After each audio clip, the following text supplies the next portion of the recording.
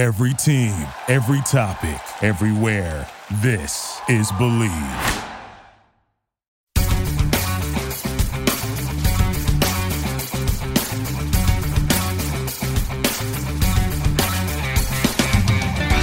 Welcome to the Believe in the Ravens podcast. I'm your host once again, Bo Smolka, joined by my co-host, former Ravens tight end Daniel Wilcox. And we are going to be breaking down the Ravens and the Bills, previewing what a lot of people consider to be the marquee matchup of Week 4. As Buffalo comes to town, an AFC Super Bowl contender, and in some ways the Ravens are as well. And we will break down that game, what it's going to look like when Buffalo comes to Baltimore on Sunday. Before we do that, I want to remind you that all Believe in the Ravens podcasts are sponsored by BetOnline, the fastest and easiest way to wager on all your favorite sports, contests, and events with first-to-the-market odds and lines. Find reviews and news for every league, NHL, NBA, Major League Baseball, golf, combat sports, esports at BetOnline. BetOnline continues to be the top online resource for all your sports information with live in-game betting, props, and futures. Head to BetOnline today or use your mobile device to join and make your first bet. Use our promo code BELIEVE50, that's BLEAV50, to receive a 50% welcome bonus on your first deposit. Bet online, where the game starts. Daniel Wilcox, this week the Buffalo Bills come to town. As I said, a lot of people see this as a potential AFC Championship preview. Josh Allen and the number one passing offense in the league right now against a Baltimore Ravens team led by Lamar Jackson, who has played at an MVP level through 3 games. Lamar Jackson and Josh Allen are always going to be linked because they came into the league together in that 2018 draft class. And remember, there were 5 quarterbacks taken in that year, in that first round, and neither of them was the first one. Baker Mayfield went, Sam Darnold went, and then Josh Allen went at number 7. Josh Rosen was taken at number 10 overall that year. And then, of course, the Ravens traded back into the first round. After selecting Hayden Hurst earlier, they traded back into the first round and selected Lamar Jackson at number 32 overall. So Josh Allen and Lamar Jackson will always be linked together. And I don't know, Daniel Wilcox, what do you think? There's been so much talk about Josh Allen. And I know you've said before you don't think Lamar Jackson gets the respect he deserves. What do you think Lamar Jackson comes into this game feeling, staring over Josh Allen on the other sideline? You know, I think there's so much going on right now in the media, just back and forth. You know, every time you see posting, who's the number one quarterback in the league, and Josh Allen name pops up all the time, but not Lamar Jackson name pops up.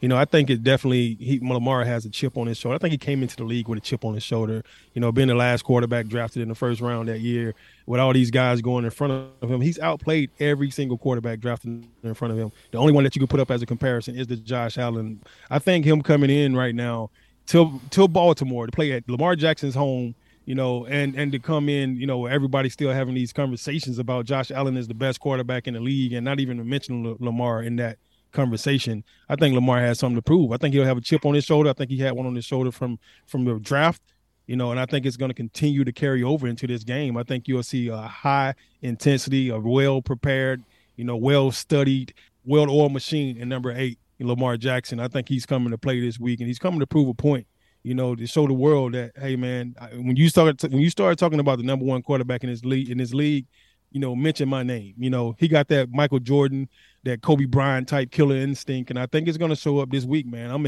excited to see this game. This is going to be such a high-profile game and such a great game, and I can't think of a better atmosphere for it to be played in than Baltimore.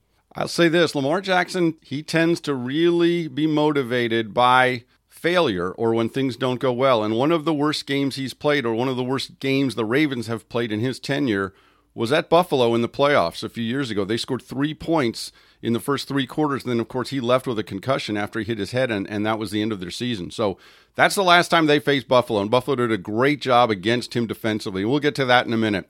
First, let's talk about this Buffalo Bills offense.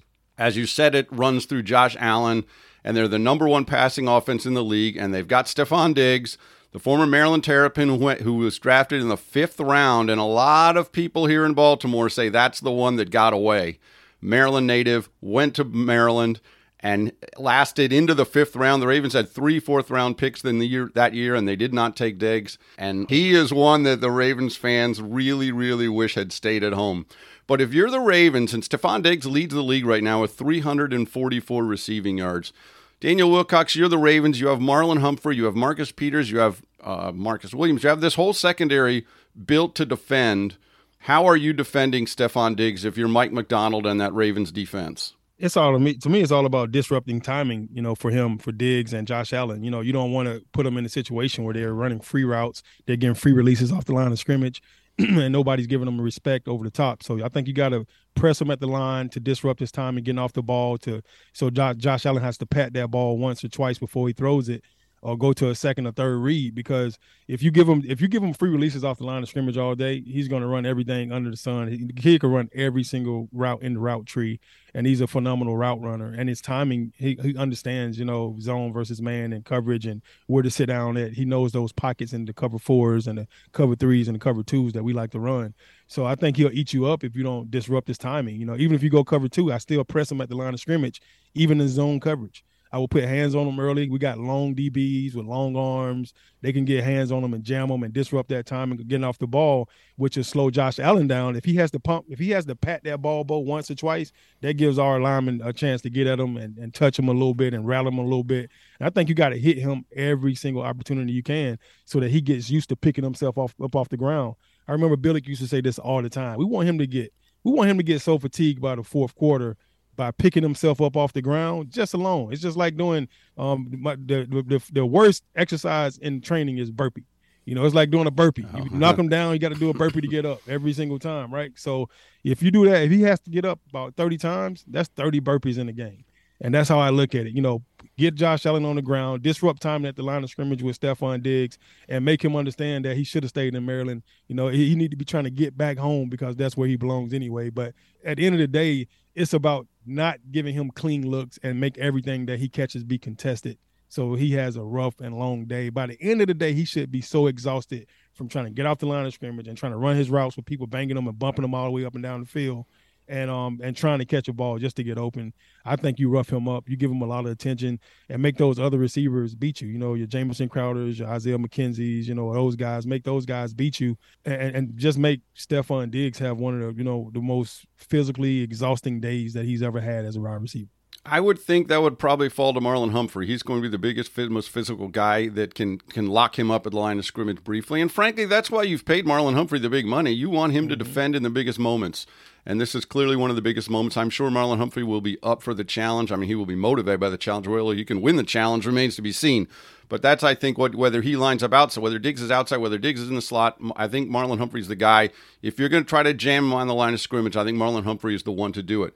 Getting to Josh Allen's another question, though, because he's a big guy, 6'5", 237, I think they list him at. And, I mean, he can extend plays and he can run. He's one of the better runners. He's probably the second best running quarterback in the league. So he can create if he can extend the play. And this, again, comes down to the pass rush. Can they get to the quarterback? I'm still waiting for Odafe Owe to make an impact this year.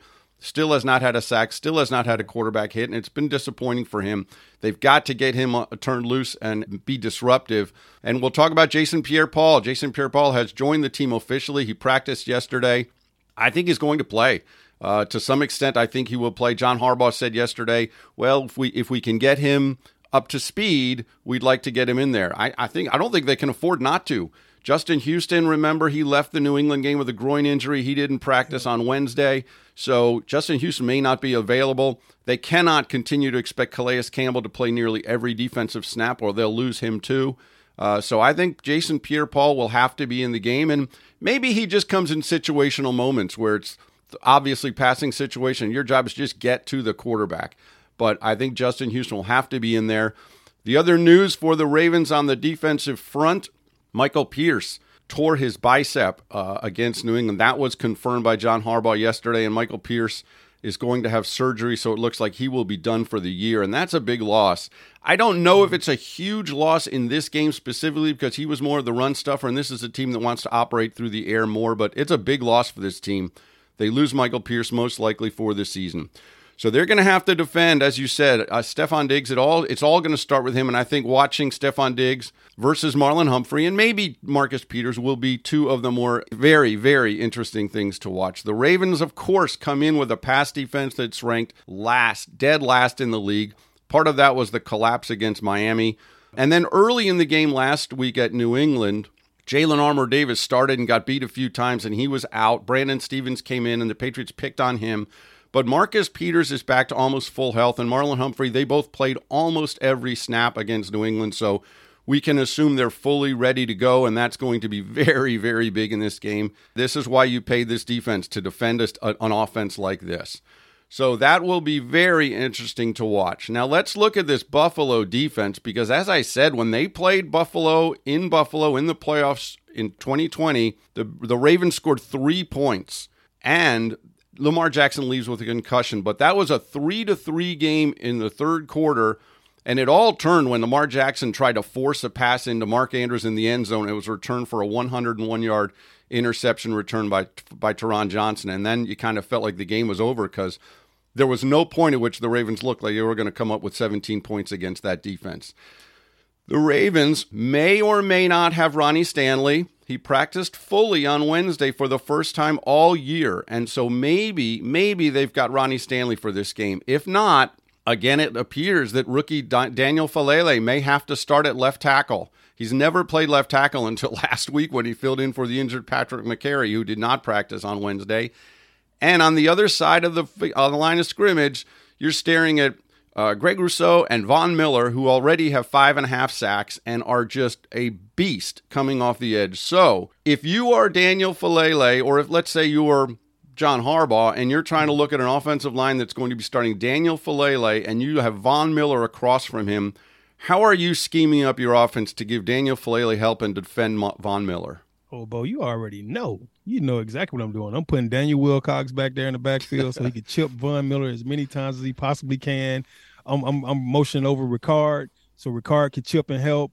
You know, I'm shifting tight ends, and I might go overset with an extra O lineman or something. I'm gonna do whatever I can to keep him out of my backfield. I mean, that dude is an absolute terror. Von Miller has been playing this game for a long time. Got 2 Super Bowls underneath his belt because he's so outstanding on finding the right team at the right time and pitching in and doing his job, man. And, you know, when you got guys like that, you have to make it a hard, long day for them. One of the things that I love when you play against big D linemen, when the offensive coordinator come up with a game plan to tire those guys out. We're going to run sideline to sideline to get these guys exhausted, right, because they're so big. You know, when you got guys like Von Miller, they can run all day. So that sideline to sideline stuff don't even work. It won't even slow this guy down. It'd probably help him if you try to go sideline to sideline. You run right to him if you go his way, and then you run away from him. He can run you down from the backside. You know, so you got to run right at guys like Von Miller. So you put a big guy like Faalele on him, and then you have somebody else come over to help double team him. You know, you double team him with the guard, you double team him with the tight end, you double team him with an extra lineman, and then you have, you know, running backs, you know, your tailbacks, your fullbacks, chip them, and they put him on his butt once or twice to slow him down when he comes off the edge of the line of scrimmage, and then you have to mix up how you block him. You know, you cut him every now and then, you know, just to slow him down. Hey, I will cut you. Don't get it twisted, you know, and then you come back and you fake like you're going to cut him, and then you hit him right in his mouth, you know, so you got to do all these little things to kind of mix it up. And there's so many tricks to the trade to make people think you're going to do something that you're not going to do just to slow them down one step. A lot of time it's that one step that slows them down and they don't get to the quarterback in time to move. And when you got a guy like Lamar Jackson, you know he's going to make your wrong right. You know, so to me as an O-lineman or a tight end or a running back that has to block anybody, that gives me confidence in knowing if I miss this guy, just go to the next guy because most likely Lamar is going to make him miss anyway. You know, so if you got a quarterback like that, he saves your butt more times than anything. You know, he doesn't hurt you.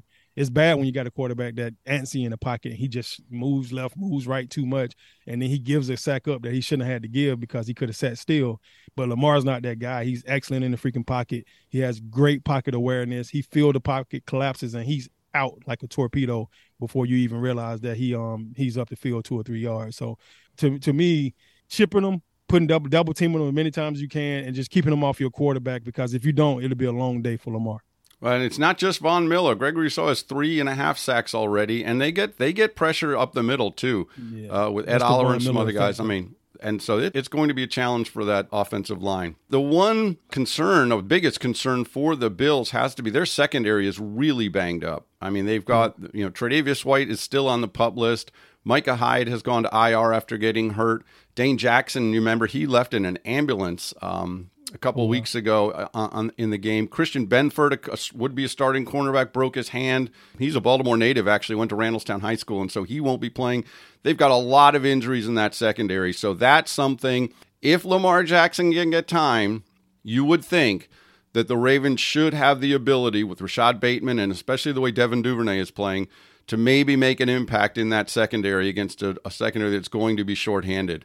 Of course, it's going to all start with Mark Andrews, and I think the thing that Lamar Jackson has to be careful not to do is force those throws in, as he did on that 101-yard interception return. It was just a throw into triple coverage, basically.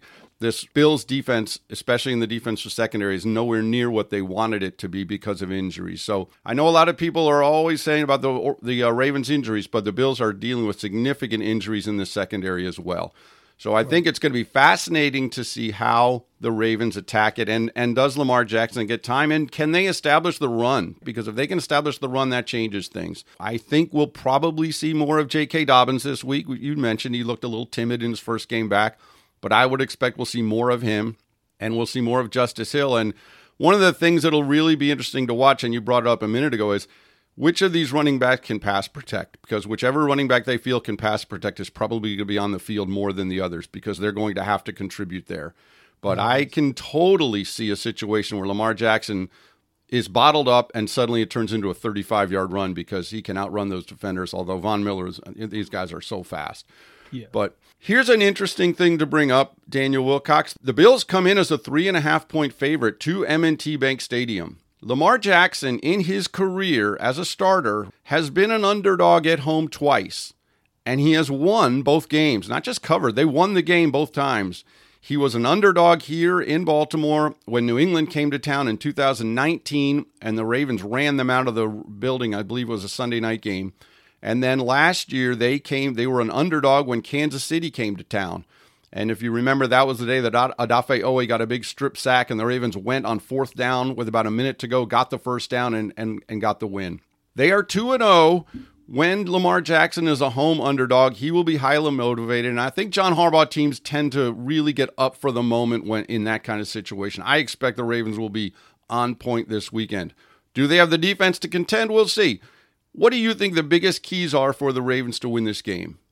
I think it's going to be the defensive secondary. I think it's going to be the defensive secondary all day.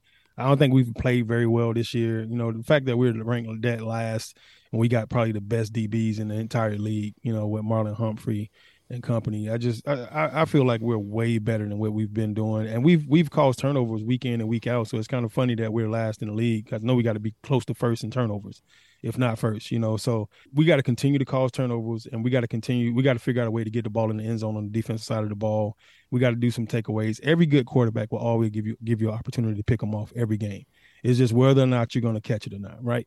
Brett Favre used to give you 4 chances every game, and guys would drop it. It would be like the most dumbest drops you've ever seen. Hit them right in the hands, hit them in the face mask, hit them in the chest, hit them in the stomach, and they still dropping the ball, bobbling the ball. So every good quarterback is going to give you a shot to pick them off. We have to take advantage of every opportunity we get this game, and we can't let Josh Allen get away with anything. He's one thing I can say about him. He's really poised in the pocket, and he's really good at extending plays. Kind of reminds me of Ben Roethlisberger a little bit, just a smaller version that could run a little bit faster.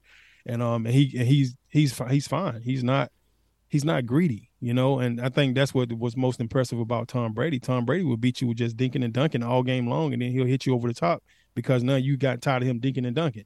And that's one thing I see with Josh Allen. He's very patient, man. He just takes his time, stands up in the pocket. He delivers to the open guy every single time. Never passes him up. He's opening flats. He's getting it right now. My first read is open. He's getting it right now. I'm not waiting for number 2. I'm not trying to, force the number 3 because I want that throw right now. He's taking what the defense gives him, and I think that's why he's one of the top-ranked quarterbacks in the league right now. He's playing excellent football, and he's not turning the ball over a lot. But every week, you see somebody drop one that they should have had. And we have to have our hand games on point this week. We got our entire secondary need to be on our special teams hands team this week, and they need to play with great hands, great vision, great anticipation, and study their butts off because this guy's coming. He's coming here to beat you in Baltimore at your home stadium. We've already lost one at home this year. I don't want to lose two. It's our time to shine this week. Secondary, let's go. You mentioned the drop passes. Patrick Queen dropped an interception, literally hit him in the number 6 at the goal line last weekend. And I think Patrick Queen is a key guy in this game. He's been up and he's been down, but because the Bills will also use their running backs as receivers quite often, and that's a guy that Patrick Queen's probably going to have to key on at times and then make the tackle. The tackling has not been sharp that much, especially by the linebackers so far. So I think Patrick Queen will be key. And as you said, they've got 6 interceptions already this year. They only had 9 all of last season. So the interceptions have come. And we've dropped at least 3 or 4, Bo, that I can remember. I remember Williams dropping one. He had 2 picks in one game and dropped the third one. He dropped the third one play before the Dolphins hit one of their long touchdown passes. It was literally the play before that. He could have had 3 interceptions in that game. So, yeah, you're right. There are opportunities. And so a turnover or 2 would be extremely big for this team. And they, as I said, they built this defense to be opportunistic and to create turnovers. That was one of their primary priorities in this offseason, was create more playmaking on defense. And we saw it last week with Kyle Hamilton forcing an interception, and Humphrey and Peters both had interceptions, or Hamilton forced a fumble rather that Peters recovered. And then, of course, Peters and Humphrey both had interceptions, and so did Josh Bynes when he dropped into coverage. So turnovers will be key. It's Josh Allen against Lamar Jackson. And if you talk to Lamar Jackson, he says, hey, I'm not playing against Josh Allen. I'm playing against the Bills defense. And he's right. But nationally, the narrative is Josh Allen against Lamar Jackson, because that's just how it works with quarterbacks. They always think the quarterbacks play each other. It should be a great game in Baltimore on Sunday. I will say we are scheduled to get maybe the remnants of the hurricane. Hurricane Ian is coming up the eastern seaboard. It's a chance that it will be a wet Sunday, and that could also affect. I don't think we're looking at downpours or anything, but it is supposed to be a wet weekend in Baltimore, so that could affect the passing game. We'll see. It's a couple days away still, but weather could be a factor in this game. But it should be a terrific matchup. The Ravens and the Bills. A lot of people consider it an AFC championship preview. There's a lot of football before we get there, but this will be a very good litmus test for this Ravens team and the Bills team to see where they stand in the pecking order. That's the Ravens and the Bills Sunday, 1 p.m. M&T Bank Stadium in Baltimore. And we'll be back on Monday to break down that game and see exactly what happened and why. For Daniel Wilcox, this is Bo Smolka, host of the Believe in the Ravens podcast presented by BetOnline.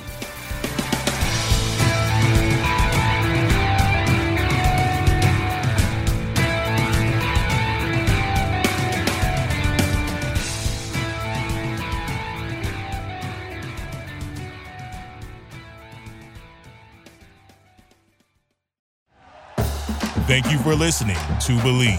You can show support to your host by subscribing to the show and giving us a 5-star rating on your preferred platform. Check us out at Believe.com and search for BLEAV on YouTube.